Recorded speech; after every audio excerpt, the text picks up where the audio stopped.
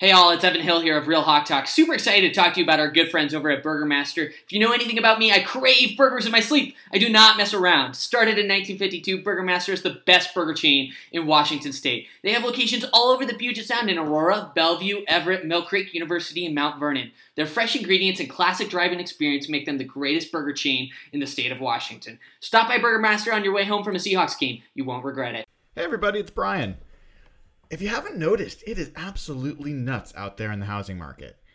If you don't know exactly what you're doing and you don't have someone that you trust by your side to guide you through the process, good luck getting the home you want or getting the best price for the home you're selling. John Hurlbut at Altitude Homes is a guy I've known for years, over a decade, a friend and someone I trust implicitly. If you are in Pierce, South King, or Thurston counties, there is nobody better to help guide you through the real estate process right now.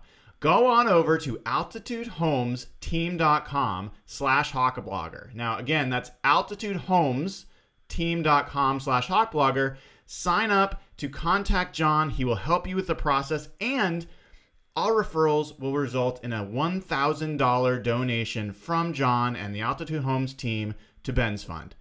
Everybody wins. Go in there, get your help, get your dream home, get the most money for your home.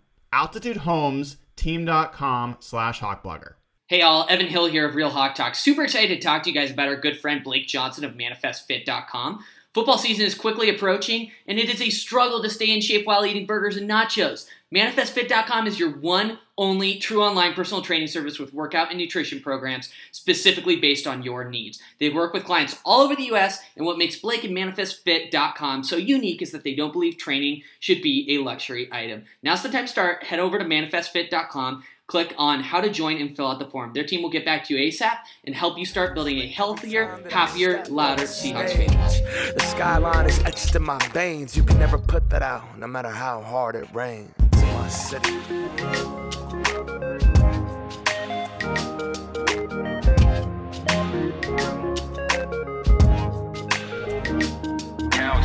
Hello, everybody, and welcome to the 228th episode of Real Hawk Talk. I am Brian Hauser, at Hawkblogger on Twitter.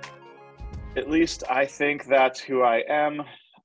I had a night last night, guys. It was. Can we talk about this for a sec, Brian? Yes. You want to open it? You want to tell the audience about what happened, and then I have a potential solution that you should have enforced. So I'm getting some crazy feedback. I've got to figure out where it's coming from. So you start. Okay. So from what Brian told us in the DMs over text, I don't even remember where he sent it to us. And Jeff, you can aid into this story. But apparently, so Brian's staying in a hotel right now, and the room next to him was extremely loud all night long. Staying up till 5 a.m., partying, music level 9,000, totally not respectful or acceptable in a hotel environment. And he called the hotel multiple times, and they would not do anything. Brian, do I have your story correct so far? You do. So here's my solution. Have you ever heard of the piss pancake? No. Okay. This goes back to my college days. Okay. So this is a little training here. It's a little PG-13 for the podcast, but I think it's okay. So you urinate into a large plastic bag. Nathan knows exactly where this is going. You flatten the large plastic bag. You stick it in the freezer.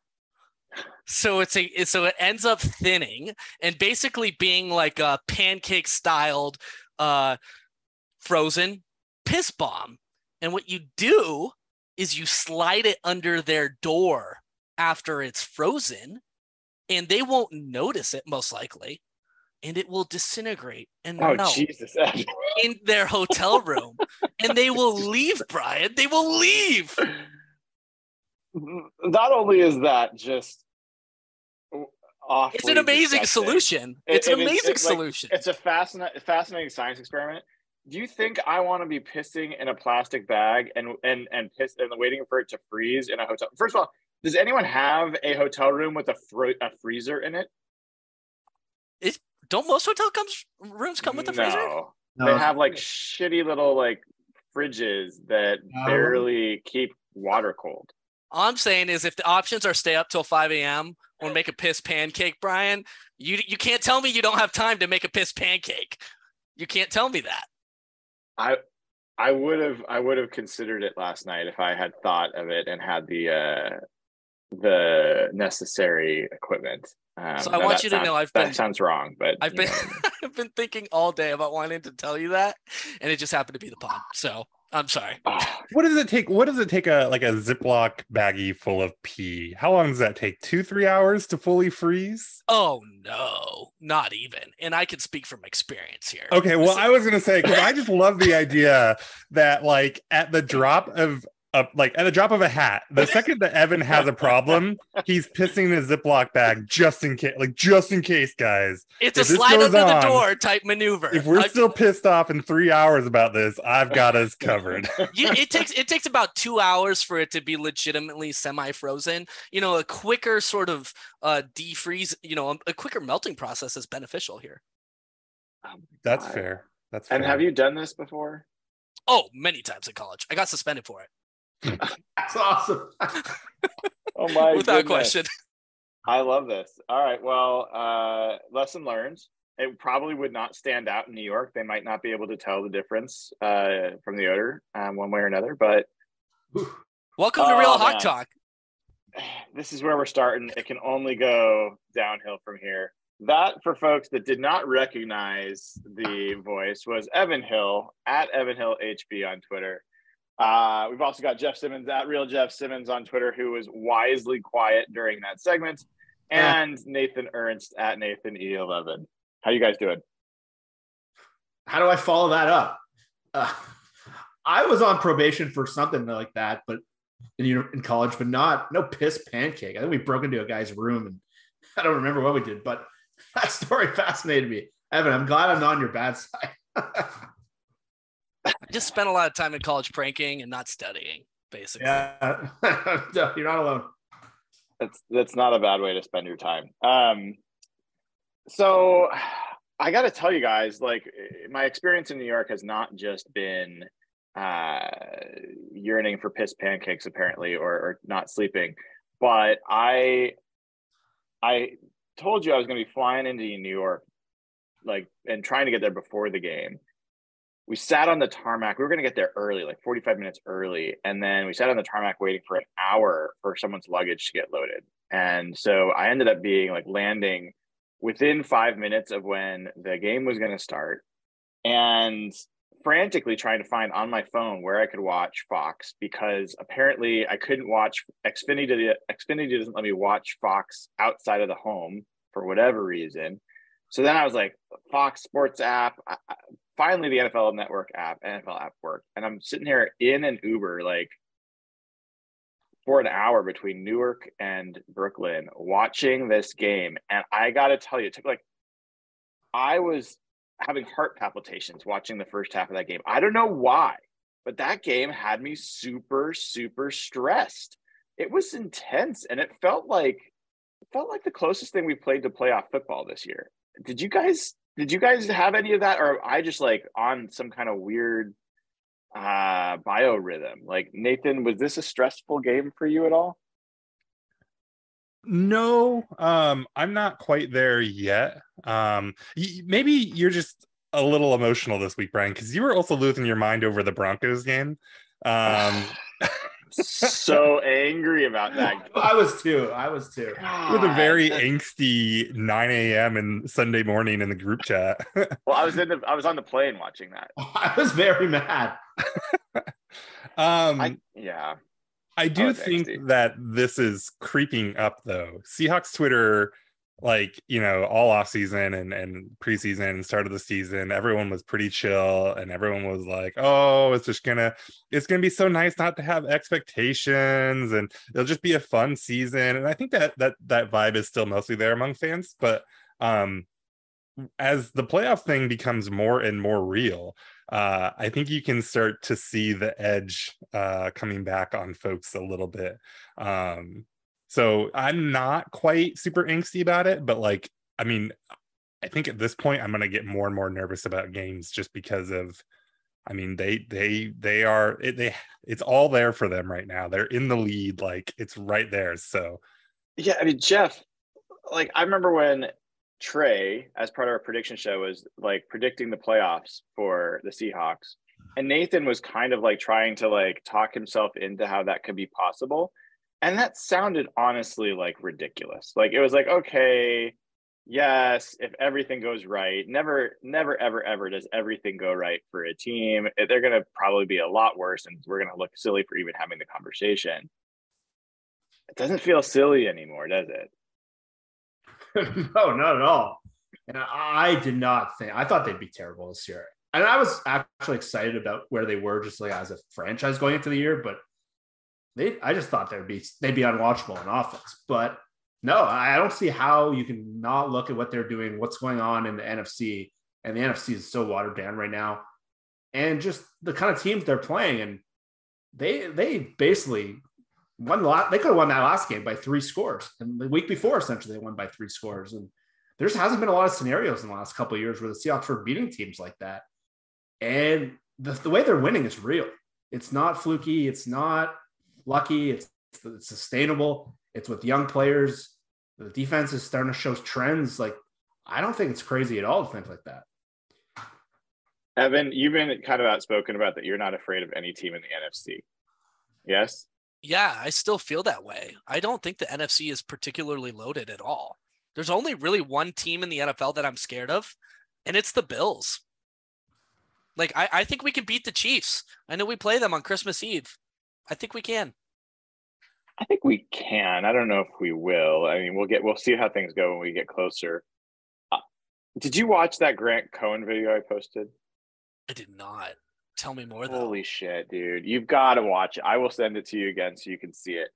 So for folks that don't know, Grant Cohn has been a common subject of disdain among this crew. Like, he's pretty obnoxious. He's a 49er blogger, kind of reporter. He's kind of in betweenish, somewhat credible, but also like, he's like Evan of 49ers Twitter, like a lot of hot takes, a lot of like trolling people. And he trolls his own team as well as trolling opponents. And he put out a poll that was, are the Seahawks pretenders or contenders? And that kind of got my attention. And I was checking out, because I figured if he was asking that, they might have talked about that recently. So I watched his podcast, like on Twitter. And the first half of the podcast was him and his co-host just trashing the Rams. So this is the first thing, which is like, you have to understand, like, how much time have we all spent talking about how the Rams are like a kryptonite? Like, Pete can't beat them. They're so good. They're talking about them like, this is one of the worst teams in the NFL. Like, this is not last year's Rams. The Seahawks are lucky that they get to play the Rams twice still, because this is such a bad team. All they've got is Cooper Kupp. On and on and on. And basically trolling the 49ers, saying like, 49ers fans, you haven't beaten anybody. The only team you've beaten that's any good is the Seahawks. And they went on to talk about like the Seahawks, and Grant Cohn went on a good 5-minute diatribe, Evan, about how Pete Carroll, like, that this is what a good, well-coached team looks like. This is an extremely well-coached team. And then they both talked about that if the 49ers lose this division to that team, to the Seahawks, that they've got to fire their coach. Like, that Kyle Shanahan, he's got to go. Like, that's where we are right now. Like, they're going through and they're like, I'd rather have Geno Smith than Jimmy Garoppolo. They acknowledge it. They're like, Seahawks defense is a lot better than it used to be. Seahawks defense gets stronger as the season goes on. And they're basically going through our reality. And that's where, like, they've been like the 49ers trolliest trolls, right? How many conversations have you got into with Grant Cohn about the Seahawks?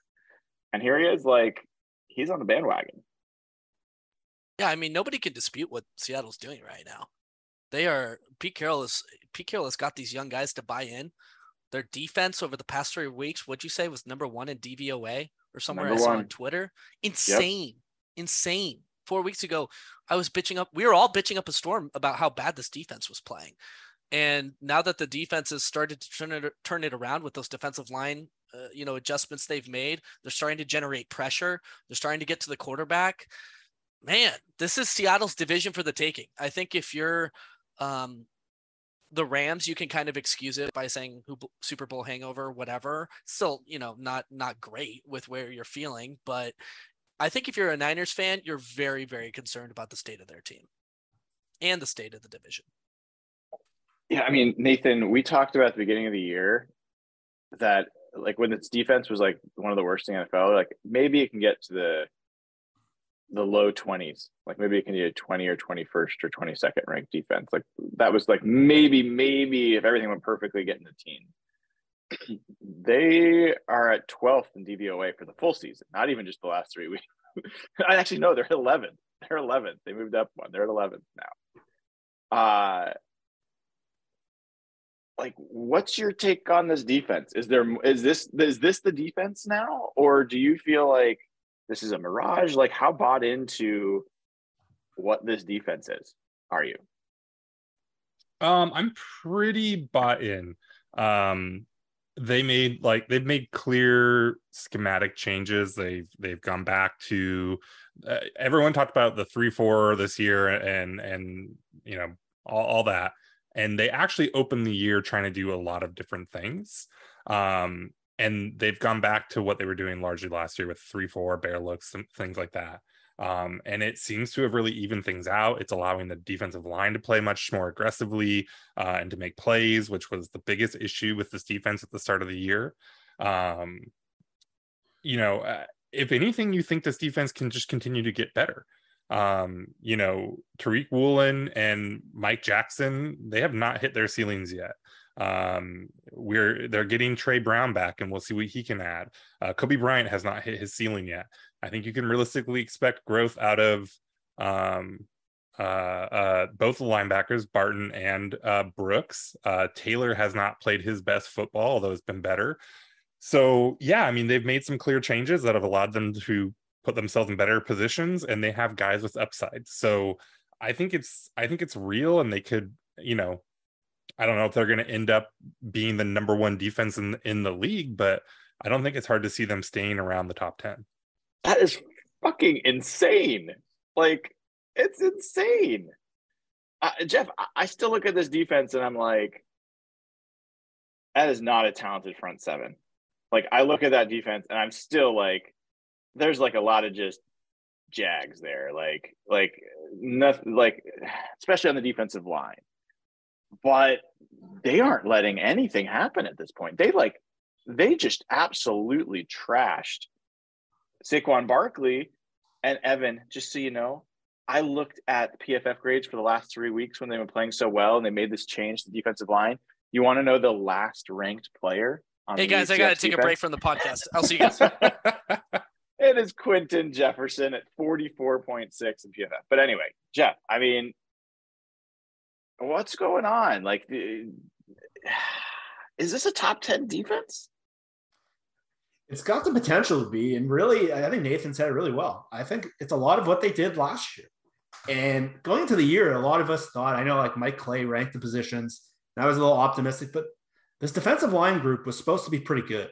And guys like Poona Ford, and those guys have been pretty solid for a long time. And the way they were using them differently. And I remember me and Evan were texting during the first 5 games of the year, like, we haven't heard Poona's name once. We haven't seen him, and they're getting blown off the ball. And Al Woods has been pretty consistent. So I do agree with you, Brian. There's not the game wrecker in this defense. And frankly, I think it's a huge organizational need. They don't have that game wrecker. Darrell Taylor was supposed to be that guy, but Nwosu's been way better than I could have expected. He's been really, really good. Bruce Irvin, who I was like laughing at the idea of him playing, he was good. Like, and he was really good. Boye Mafe is a different player than I thought. I thought he was going to be more of like an explosive edge rusher.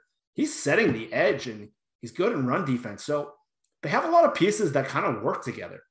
Like, I do think I think in a playoff game or against a better team, you might see just that lack of a game wrecker or a blue chip guy, whatever you want to call it.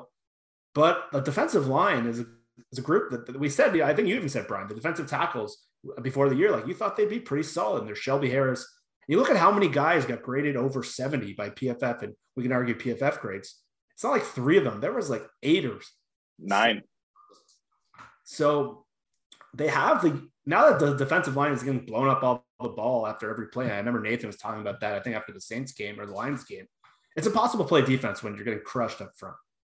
It's just, I can't get over it. I'm surprised that you're so surprised because you picked them to be 15th in points allowed in our projections. And you were pretty bought in on the defense last year, which was 11th in points allowed. So, like, why is it just because they were so bad to start that they've turned it around? They were bad in a different way this year, and I don't think I think we've talked about it generally that they're starting as one of the worst defenses in history. This is their thing.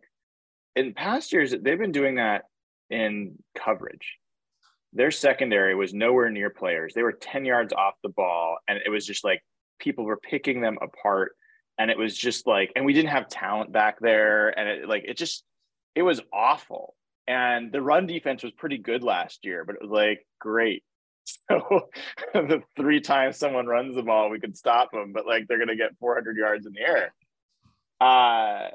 This was the worst way to play defense to start this year, which is they couldn't stop the run at all, outside or inside. And the defensive tackles were supposed to be, if anything, like be able to stop the inside run. They couldn't do that. The linebackers were awful. They weren't making plays inside or outside. And the secondary was okay.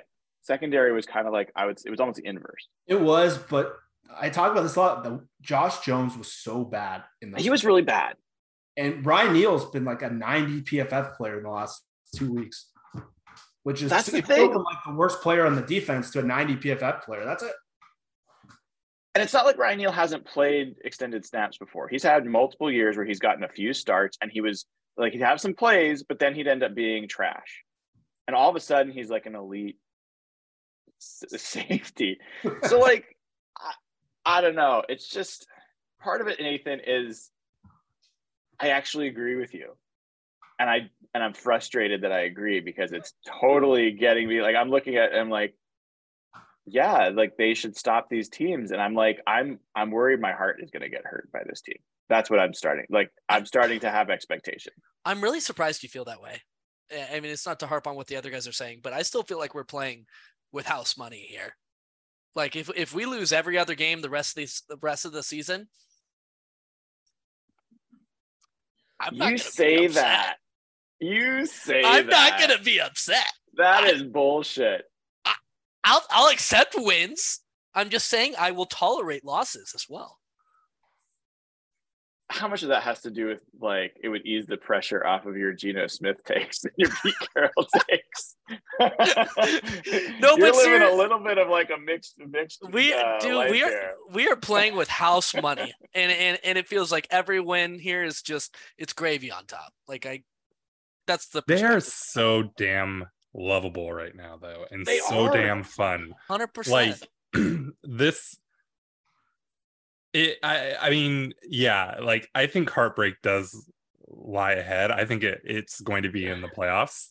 But this is a team that is really easy to just really easy to root for and love and have fun with, and it's gonna suck when it finally comes to an end. I'm like I said, I'm not stressing about these games yet, but I do feel the hope, and I'm starting to. Yeah, I'm ready to be hurt again a little bit with these teams. So well, remember how 2018 ended? That year was fun for the most part. Really, Jeff? Really, What's 2018? What's really, 2018 fun? What happened? Really? Really, Jeff? Cable Thanos. That was a fun year. That's true. Speaking of which, he's back. I mean, he's back, everybody. If you haven't gone to Josh Cashman _, is that his handle? Josh Cashman _ yeah. Yeah. Okay, Josh. But you got to go there on Twitter and watch, or on our YouTube channel. He posted it there as well. That was awesome. Evan, did you have anything to do with convincing him to do that? I bullied that motherfucker so hard into making a video. I cannot even, what he doesn't show on Twitter is the excuses he made, the time he delayed, how much he procrastinated. He's a slave for us. He works for us for free. And I had to put him back in his place a little bit, but no, he did deliver. It's DK Metcalf pooping in the bathroom was hilarious. So did you guys see he did an interview and he talked about it, right? And he said that he was mic'd up for that. So look, I know that there's a lot of very important people and influential people who listen to this podcast. If you can get us the audio of DK pooping, we will get Cable Thanos, we'll get Cashman to do another video and include the audio. So just, you know where to find us. If you can make that happen, let us know. NFL Films. We are here, doing God's work for, charitable causes and any sort of poop related humor. We will be involved with that. That was like Seahawks Twitter, like that was emblematic of like the fan base just in full throat. Like everyone is like back together, like celebrating. That video went to like 500,000 views in like 8 hours or something like that. Like it's been years, right? It's been years. And if I'm Josh, I didn't have anything I wanted to really make a video about with the Seahawks the last few years. I would actually wanted to actively avoid it.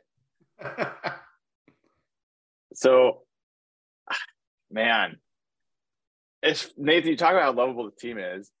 Like, I think it's got to start with Geno.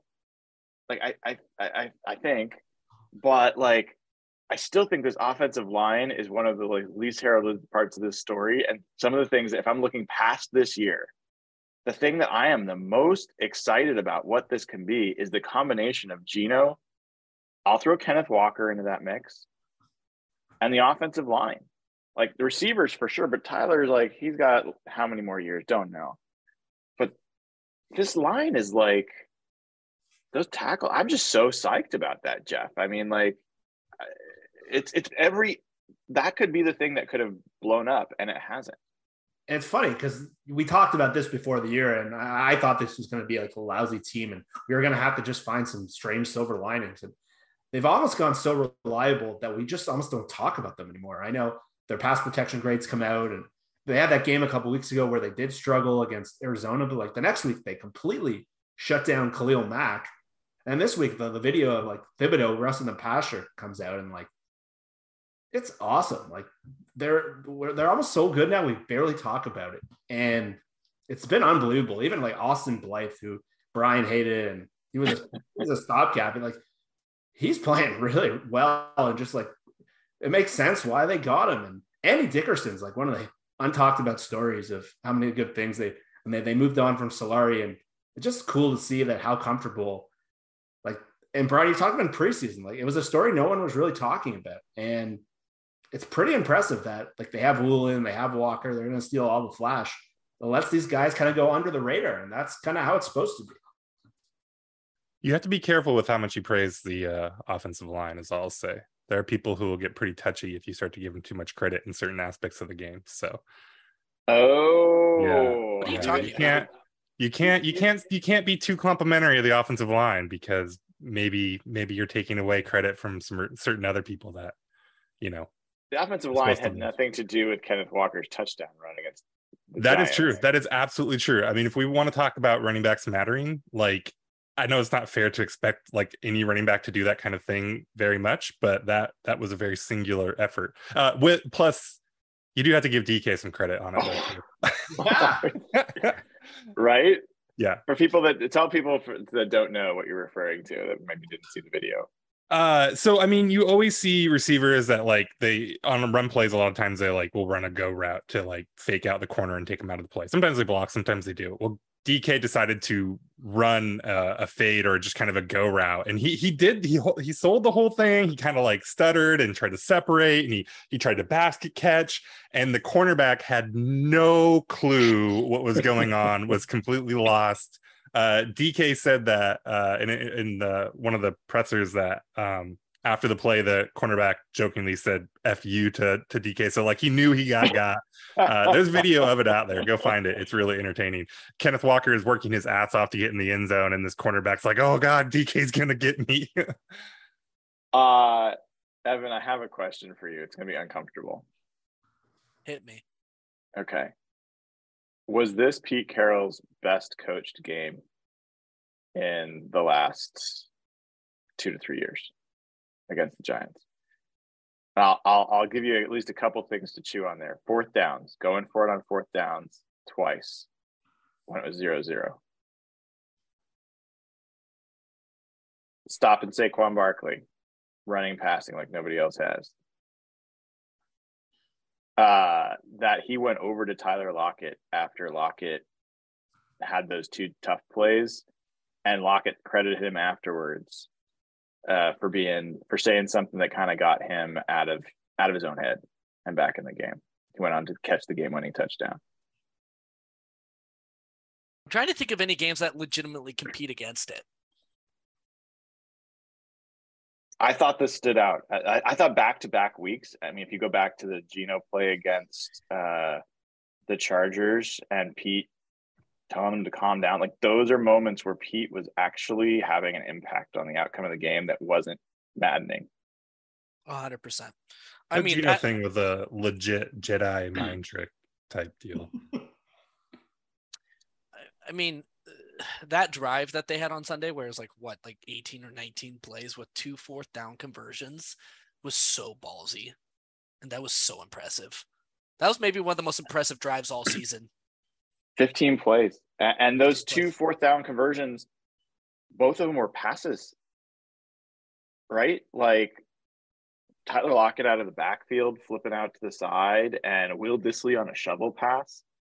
We also saw, I mean, Shane Waldron's got all the rope he wants now, right? Like it's pretty obvious. Like Geno Smith walking the line, looking like he's making an adjustment, direct snap to Kenneth Walker on third down, and he runs straight ahead for first. Like Shane Waldron's like bringing, like we're seeing creative play calling that I feel like we haven't seen in Seattle for a long time. I don't think they've come out on the positive end of that on the whole. That is true. Between the D fumble and the DJ Dallas interception. Yes. Yeah. Forgot about that is a fair counterpoint. You're right. Yeah.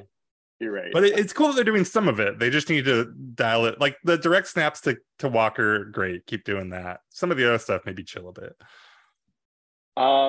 Nathan, would you mind looking up patron questions? I got them right here.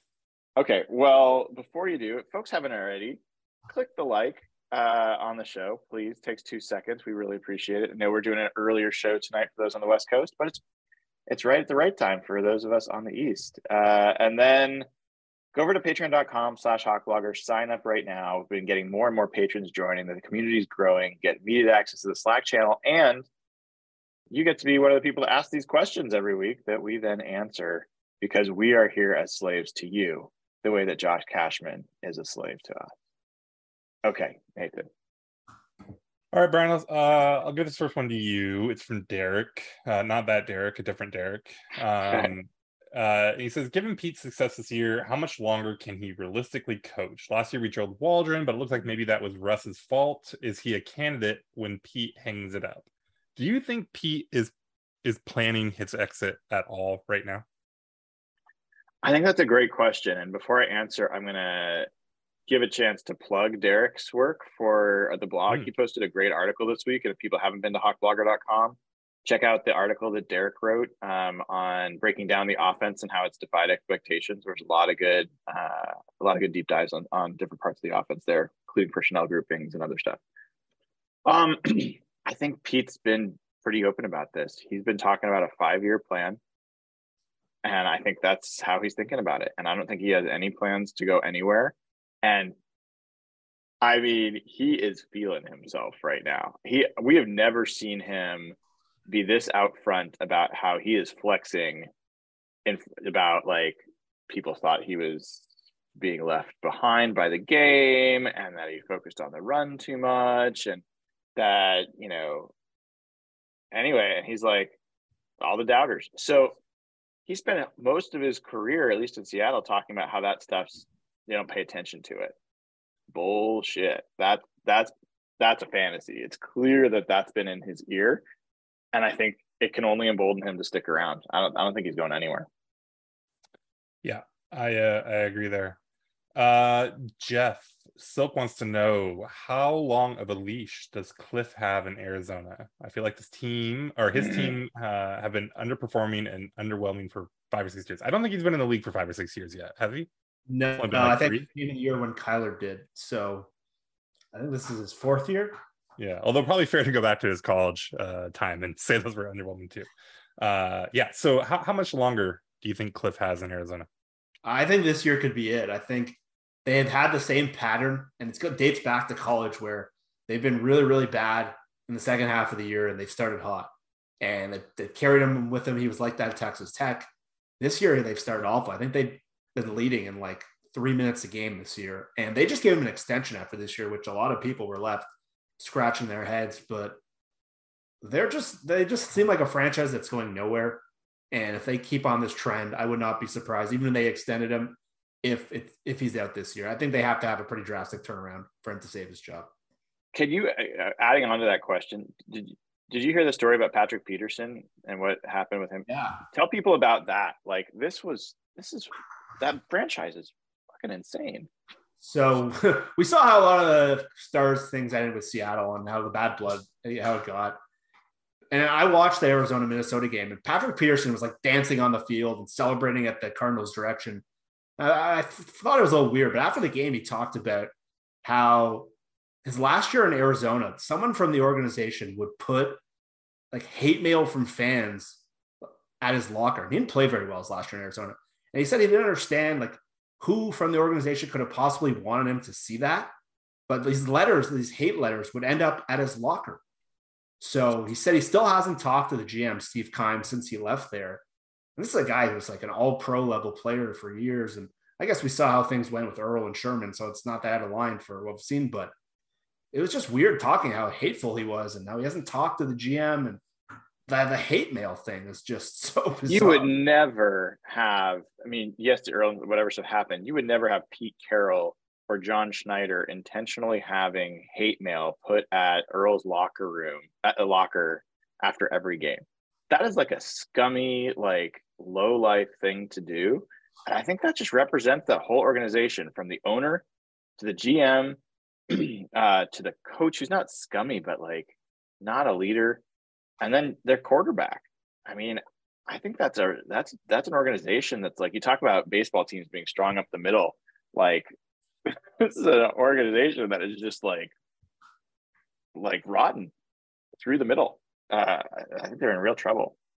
The fact that they've kept Steve Keim for so long just shows how, he is a very notorious piece of shit. Yeah.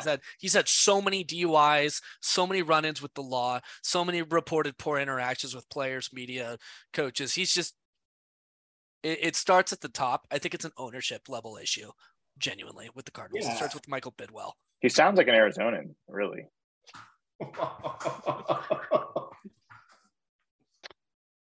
Okay.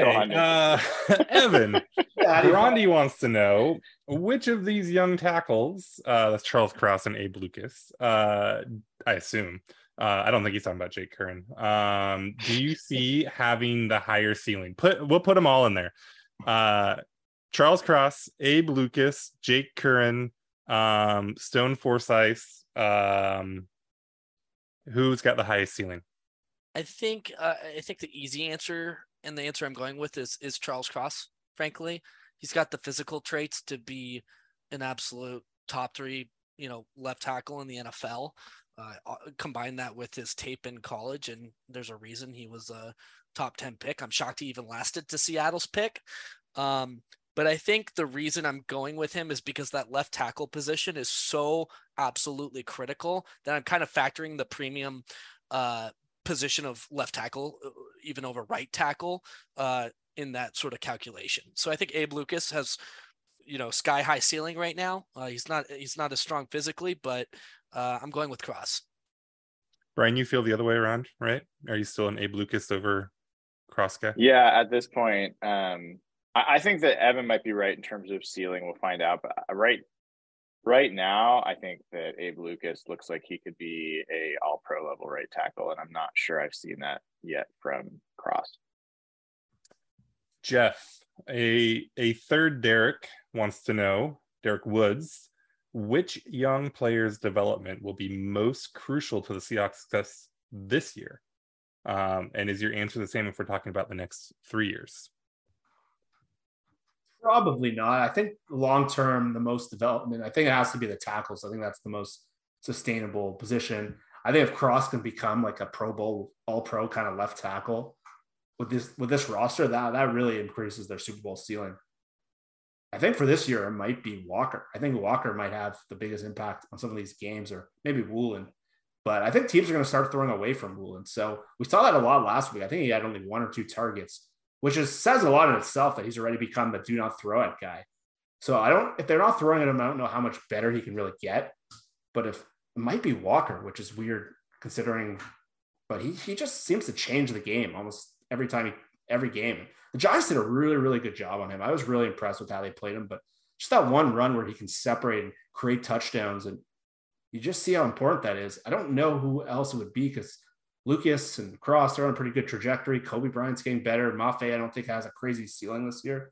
So maybe you guys see it differently, but it's a tough question. Dude, quickly on the draft class, we were all talking about this being like the best draft class in the NFL and the best draft class in years before Mafe was starting and before Kenneth Walker was starting. That's happened since. And honestly, we were talking about before Kobe Bryant was actually covering well either. Like, you could just argue that like the class is getting better and better, and I think to Nathan's point, might have higher ceiling. Like, I think it's reasonable to expect that both offensive tackles and that all the players on defense will be better by the end of the year than they are right now. It's pretty cool. I would maybe go a little bit of a different direction, because he says specifically which young players' development will be most crucial. I don't know if you can consider Taylor young still, but if you're talking about development, because Walker is already making an impact, the tackles are already playing well, Woolen is already looking awesome. If you're just talking about like development from this point on for this year, I think you can make an argument that Taylor really developing and being the player he should be is maybe the most important thing at this point, just because all the rookies are already playing so well. Yeah, I think him and Jordan Brooks, I know Jordan Brooks has been doing some good things, but I think you're right. Like, Yes. those guys aren't having still the impact that you'd hope that they would have relative to their talent. Yeah, you saw Taylor when he like explodes off the ball, and what he did in the Chargers game, what he did in the Cardinals game. To add that kind of pass rush, it doesn't have to be. He's not doesn't seem like an every down player, but they do lack that game wrecking player. And if you can just get a play like that, and you can just I watch those all access videos where you can just see his energy is a little different on the sideline now compared to the first game. He was moping a lot early on because they were running right at him. So it's going to be interesting to see when he gets healthy, if he can have those kind of impacts in game. That's a great answer, Anthony. John always has awesome questions for Evan. So Evan, John wants to know now that Gino's an MVP candidate and we're not picking a quarterback in the first round, and because for some reason we haven't extended Jason Myers yet, do you think they'll be drafting a kicker in the first round next year? I don't think they'll be drafting a kicker in the first round, no.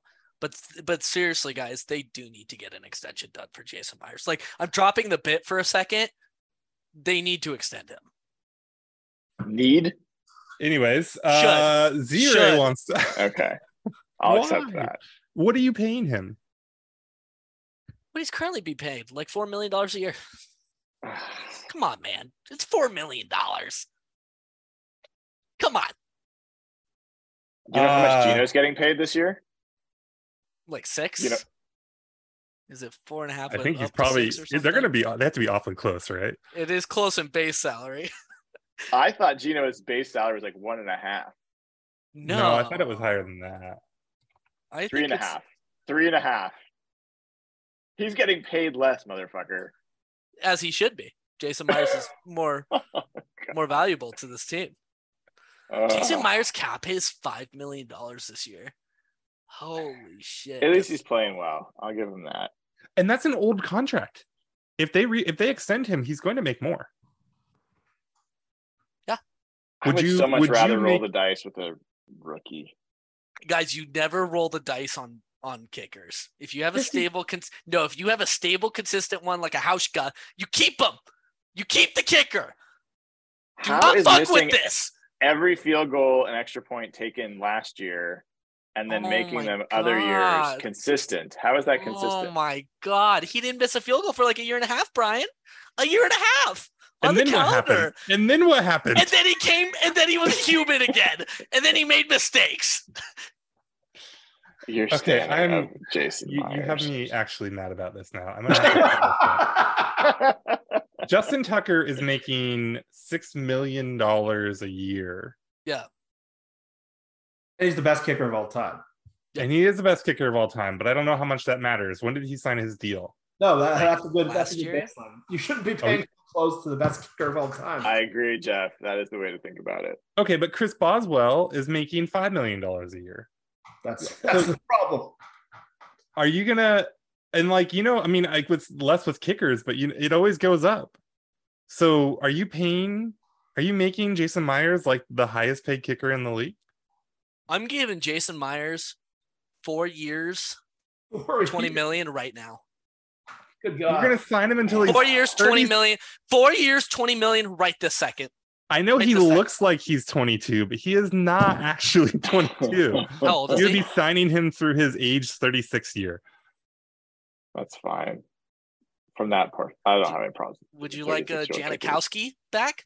They've shown their willingness to go up to like 50. He's one of the best special teams coverage tacklers we've ever had. All right, enough. Let's move on. Enough Jason Myers talk. Thank you. So Jeff, we've been talking about this a little bit. Z-Ray wants to know. So according to ESPN right now, over/under is set at for this game is set at 49.5, and the Cardinals are favored by 2. How do you feel about those numbers? Feels like the odd makers aren't buying into our defense yet. You've been talking about this a little bit, that you've got some gambling podcasts that you listen to, some degenerate podcasts you listen to, and it sounds like hardcore gamblers are bought into the Seahawks, but maybe Vegas hasn't caught up yet. That's exactly it. I've been listening to this. I listen to this podcast. I'm not even a gambler. I'm just curious. I just get a different perspective of the game hearing the gamblers talk about it, because the gamblers don't react week to week like the bettors do, like the real professionals. It's all based on like pure power rankings, and a lot of the mistakes a lot of bettors make is they'll overreact week to week. So the one thing that professional bettors have been saying all year is that the Vegas line makers aren't buying the Seahawks team. And when like the line came out against the Chargers, I think it was like 6.5 for the Chargers. I think it opened up, and the professional bettors like went crazy with that. And it's been a couple of weeks now where like even the week where the Seahawks played the Falcons, and the Seahawks were so bad in San Francisco and they were favored. A lot of people just have, and this professional betting show has been talking about Geno's like stats for a while. And I think they still look at Geno Smith, and like a lot of people, maybe they expect the bottom to come out, because usually a lot of like the DVOA and the advanced metrics have been pretty positive on Seattle, especially when Geno was rolling early in the year. And now the defense has come on. So it's been a little surprising that Seattle kind of opened as I think based on how Arizona's done, I think they were a 3-point underdog they opened at. So it's possible they still aren't buying them. I know division games the lines are always close, but still a lot of the money has been right away on Seattle. So it seems like maybe it's the Geno Smith thing. Maybe it's the Pete Carroll reputation. It seems like they're continuing to expect the bottom to come out. So the bettors are loving this, because they say they don't have the read on this team at all. And it's weird because everyone's kind of talking about them the same way nationally, and it keeps happening. Can I share a fun Arizona Cardinals fact? Trivia question. How many touchdowns? Benjamin. God damn it. I love that. How many offensive touchdowns have the Cardinals scored in the first quarter this season? Oh. Nathan says 1. Any others? How I'll many? say 3. Nathan, many fuck you. touchdowns? How'd you know that? I know things about the Cardinals, it turns out. God damn it. How does he get Yes, nerds. And it just happened like this week or the week before, right? Like that just happened. They got their one. Last week, yeah. Resident Cardinals expert, Nathan Ernst. That's it for Slack questions. But before I turn it over, I want to point out. So Brian, you were saying that like Grant Cohn bought in on the Seahawks, legit, believes they're contenders. The professional gamblers, the sharps in Vegas, bought in on the Seahawks. They believe in this team. But do you know who is still doubting this team? Dana O'Gorman is still, she refuses to believe this is a playoff team. She's in our DMs all the time, spreading negativity and pessimism, Oh, it's and won't exhausting. get on board with this being a legitimately good football team. So I just want to leave us with that before we move on to the. No, I think that's important. I mean, Nathan, you kind of outing her. We brought Dana in. She forced her way in against our better judgment, and we wanted to spread some of the joy and cheer that we've got with her because she tends to be a little negative. Frankly, I'm sick of it because I'm having to do double duty here. I'm having to hate on running backs and be positive about this team's playoff chances. Somebody needs to step up and do this other job. I can't do two at once. Yeah. And then she's always talking trash about New Orleans as a city and barbecue. Like, she's just, we got to help her. I think I appreciate you bringing that up, putting it in the light for other people to see. Can we talk about the Cardinals for a second? Because this is a weird team. Like, on one hand, you look at them and they're like, okay, Kyler Murray, he ran for 100 yards against the Seahawks. Like, he didn't throw that well against them, but they lose Hollywood Brown, but they get Robbie Anderson. Now they get DeAndre Hopkins, and they start scoring. Like, they put up a decent amount of points, but their defense also gave up 34 points the last 2 weeks. They have a 3-5 record, but they lost to the Eagles by 3. They were ahead of the Vikings on the road twice in that game, including late, end up losing. They're like 30th in DVOA or something like that. They're like 31st or something in PFF grade. So like their analytics are like trash, but they were a tough game against the Seahawks. Like, it was, yes, they got a special teams punt touchdown that made it closer, but it was 12-9. Like, it was tough, and their defense was tough. I don't get this team. Like, what do you do with this, Jeff? Like, what is this Cardinals team? They're inconsistent, which says a lot about coaching, and they're not talentless, like you said. DeAndre Hopkins, some people wondered how he would do coming off the PED suspension at his age. He's been incredible since he got back, and they have played a little better. Their offense at the end of the year was disastrous, but what really against the Seahawks, their defense, probably other than San Francisco, they probably were the best team that's defended. They really gave the tackles trouble. They were throwing creative blitzes.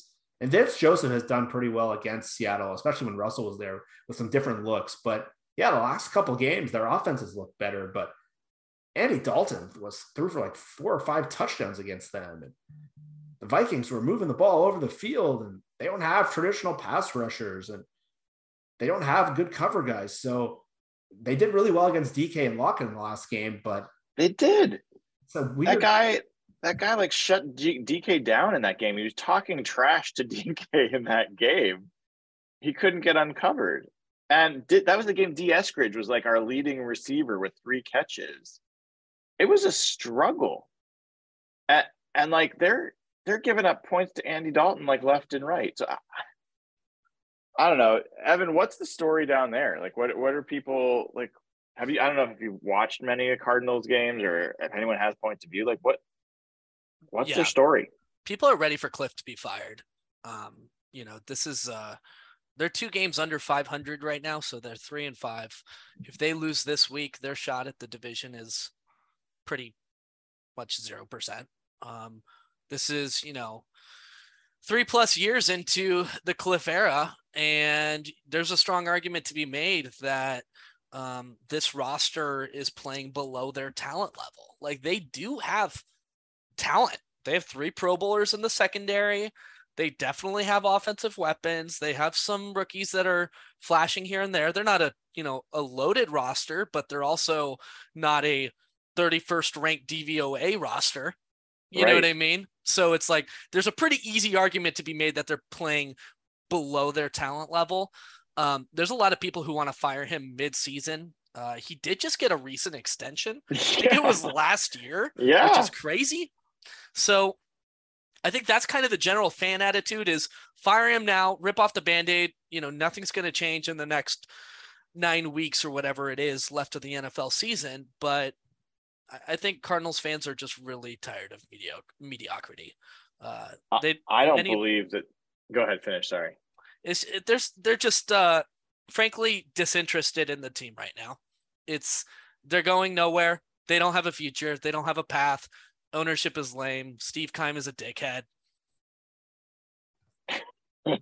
Cliff Kingsbury is sipping margaritas in his douche house. Like what else? What's the reason to be interested? Troll job by the Seahawks with Pete Carroll after the win last time. That was so good. Yeah. But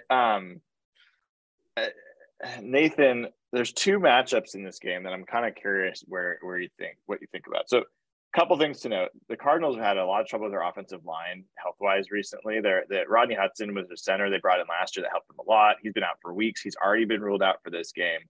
DJ Humphries, their left tackle, did not play in the last game. He played against Seahawks, but he didn't play against the Vikings. Kingsbury's indicated it's unlikely he's going to play this week. Max Garcia, one of their guards, missed last game, did not practice today. So they could be beat up on the offensive line. That's not the matchup. The 2 matchups I'm curious about are, one, Geno Smith against this defense, which Geno Smith admitted he did not have his best game against the Cardinals, and they blitzed in ways that he did not read pre-snap, and it caused problems. He was sacked 5 times in that game. So I want to know on that front versus DeAndre Hopkins did not play in the first game. This guy is, if not the best receiver in the NFL, he's right there. Last game against the Vikings, 12 catches and 13 targets for 159 yards and one of the sickest touchdown catches you're going to see. Him against this secondary, how they choose, are they going to line them up against Kobe Bryant in the slot? Are they going to try to go against Mike Jackson? Is Tariq Woolen going to get his chance? Tell me what's going to happen in those 2 matchups. Is Geno going to get the better of it? Is Hopkins going to get the better of it? What's your take on those 2? Yeah, the Hopkins one is really interesting. I mean, I'm kind of inclined to say that, Hopkins is just gonna get his. He'll get a handful of catches and, a handful of yards. And I think the big question is going to be, how impactful are they going to let those plays be, right? Are they going to be a bunch of, 6 or 8 yard passes on, 3rd and 10 or, or 2nd and 10? Are you going to be able to set yourself up to get off the field, or are you going to be letting him move the chains on you or make big plays on you? And I don't know. I mean, like you said, he's extremely good. So I don't want to discount him, but I think, you can be, if you're just talking about matching him up with Woolen or, the defensive matchups, I think Seattle should have some answers there and should be able to contain him so he's not killing you. The one that's really interesting, though, to me is the Geno one, because by all accounts, Geno's a really intelligent quarterback, and he is like a quarterback's quarterback. So nice. So nice.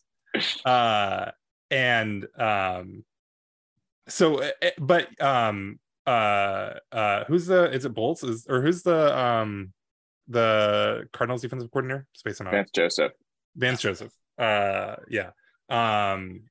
he's also extremely good.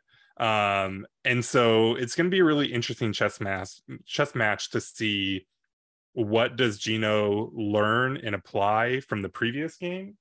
And, how does Joseph mix it up on him, right? And so, who can stay one step ahead on that one?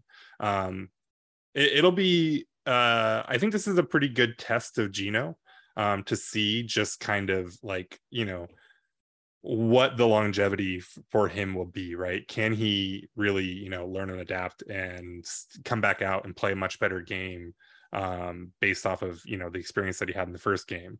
I think that'll speak a lot about what Seattle should do in terms of whether investing in him or looking to move on to quarterback of the future in the first round or something like that. So I'm curious, like,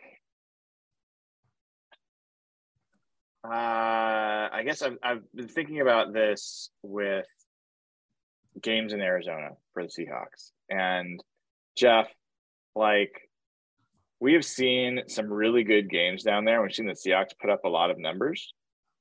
And I'm kind of, in one way, like, excited to see Kenneth Walker on that turf and, like, big plays. We've seen Marshawn Lynch make huge plays. We've seen DK Metcalf run down Budda Baker, right? Like, on the other hand, we've seen some, like, really troubling injuries down there. And we've got two receivers that seem like they are battling through, trying to make it to the bye week.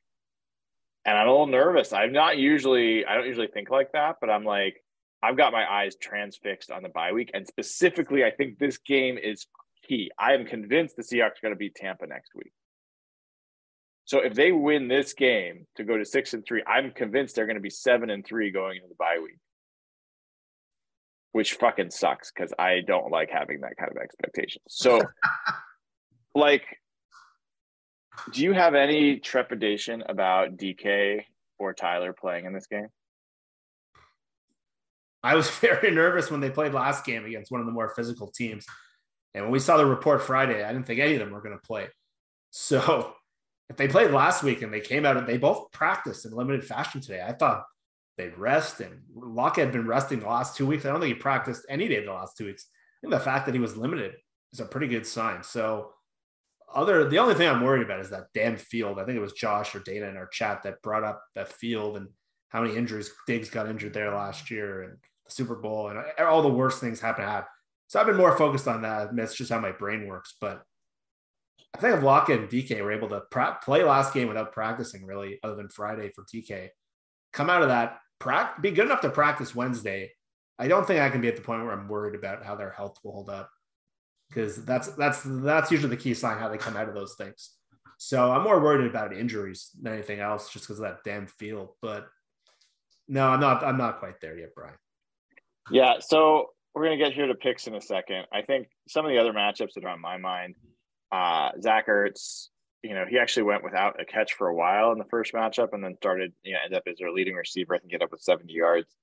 I think that's going to be an interesting one to watch. I think the Seahawks tight ends, like, they have continuously been a core part of the offense. Someone, you guys are going to laugh, I'm going to bring it up anyway. Someone who wasn't available in the first game was Travis Homer. And part of the blitzes that were not getting picked up were not just the line. They were mistakes. That's Kenneth Walker's first start. And I think there were some mistakes in pickup there. Travis Homer's no, like, perfect solution there, but I'm kind of curious. He's done his job this year. Like, he's done fine this year. So, and then the last one is Marcus Golden, who's been pretty much crap for the Cardinals this year. He gave us trouble. He got a sack. He had 5 pressures. Like, he gave Charles Cross a handful in that game. So I'm kind of curious about how all those things play out. Matt Prater is back at kicker. People forget, but the Cardinals kept going for it on 4th down and getting held in that game. So they were coming away with 0 points where they could have been coming away 3, 6, 9 points if they had gone. So anyway, I think there's enough changes to this game that it could be very different than that first one. And so with that in mind, Evan, what do you expect in this game? What is your predicted score? I think Seattle's offense continues to be on a roll. I think they get ahead early, which will make it really difficult for the Cardinals. This is not a team built to come from behind. And frankly, they're not a team built to win. So I think the Seahawks get ahead early. I think they score, I'm going to go something ballsy, like 28 points in the first half. I think the offense goes off. Ooh. Yeah. I think they score 28 points in the first half, and they end the game 38-17. So going with the Seahawks, I think this should be an easy win. Jeff, where are you at? Before the year, Pete called us the fastest team in the league when he said, or the fastest team they've ever had. And when he said that, I was like, oh, come on, Pete. Like, you're such a politician. But he might be right. And this track and this field is just plays so perfectly into that, assuming they're healthy. But with Woolen and Goodwin and Metcalf, and Walker, they're just an explosive team. So I think this week could play into their strengths. I do agree with Nathan. I think Hopkins is going to have a really good game. I think he will get his, but I just don't think there's enough parts on Arizona right now that are working in their favor to beat a team like Seattle that is winning with so many different ways. So I'm going to say 31-20 for Seattle. Wow, Nathan. What's happening? I'm thinking pretty much the same thing. I'll just do a slight variation. I'll say 35-20. I think this team, I mean, they were unlucky to, that they missed a couple touchdowns last week. I think that they'll learn from the first matchup. I think Gino will be better. I don't think this Cardinals defense is particularly good. And so I think that they'll finally take advantage of that. And yeah, I think we're talking about a blowout here where, it could get very ugly if Seattle's offense clicks and the defense keeps playing the way it's been playing. So yeah, 35-20. Wow.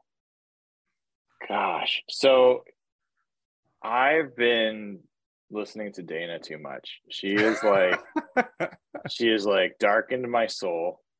And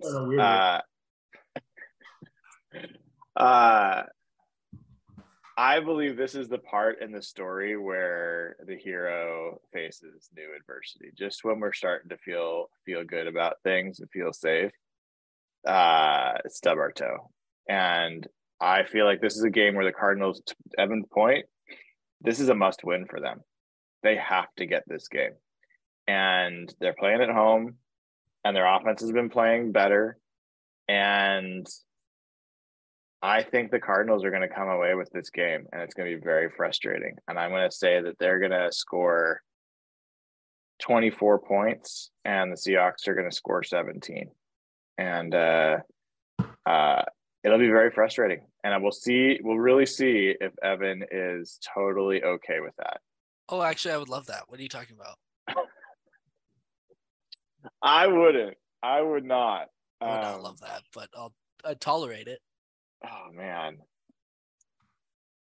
I mean, I think that would change a lot of people's opinions if that happened. I hope it doesn't, but that's what I'm kind of bracing for this week. One last question, unless you guys had any others. Trey Brown, he's potentially coming back this week. Pete's been pretty bullish on that. If he does, assume he's going to rotate in for somebody. You think he's coming in for Mike Jackson? What do you think? Where do you think he's playing? Anybody? I mean, I think they'll keep him outside, so he'll probably just rotate in with Mike Jackson, you'd think. It's hard to find a spot for him right now because all three of those guys are playing well enough that, who do you really want to take out the field? And, he's an outside corner, and I think Jackson's probably the one you feel best about taking off the field right now, I guess. I don't know. I guess. It's weird. I want to see him play, but I'm I don't know. I don't know who I want him to come in for, which is crazy. At this point, though, I doubt it's anything. If he plays this week, it won't be anything more than just getting him out there to get him out there, though. It won't mean anything about, who's he actually going to replace? I think he's going to have to win a job. So this week will just be about getting him some run. They have the luxury where they don't have to rush him in. And I thought Jackson played his best game, where their game plan seemed to be going after him early. And he was good. His tackling has been really good, but his coverage was as good. And the last couple of weeks, he's had the Chargers game. He could have had 2 picks. So how do you take him off the field right now? So I think the Seahawks are in a pretty advantageous, which is why Sidney Jones is no longer on the team, where he's almost just a luxury player to have right now. And because of that injury, they don't need to rush him in, and they can easily move him along slowly. Do you know the story, the story behind the Sidney Jones move, where the Seahawks could have had a 6th-round pick, but Evan said he didn't want a 6th-round pick. He said that he wanted Sidney Jones as insurance for insurance. Did you guys know that story? I heard about that. So they had to turn down the 6th-round pick, and instead they just waived him. It's little known. I have no retort to this. I'm just disappointed. I liked my precious Sidney Jones. I did too. I actually really he was like a legitimately good corner for us. He wasn't even like mediocre. I thought he was like an above average starting corner last year. I can't believe that he had no market. So crazy times. But with that, guys, let's wrap there. Thank you for doing early this week. Hopefully some of the things I said make sense. And I will not forget everything that happened tonight. But otherwise, big game coming up. And if folks haven't already, we are like unbelievably close to getting to our 8,000 subscriber goal. We're at 7.97 thousand subscribers. Subscribe to the YouTube channel. Give the show a like. Click the bell to get notified when we go live. And then go over to patreon.com/hawkblogger. Get into the Slack channel right away. Talk with folks. Ask questions. Have fun. And go Phillies. Go Phillies. Screw the Astros. All right. Good night, everybody.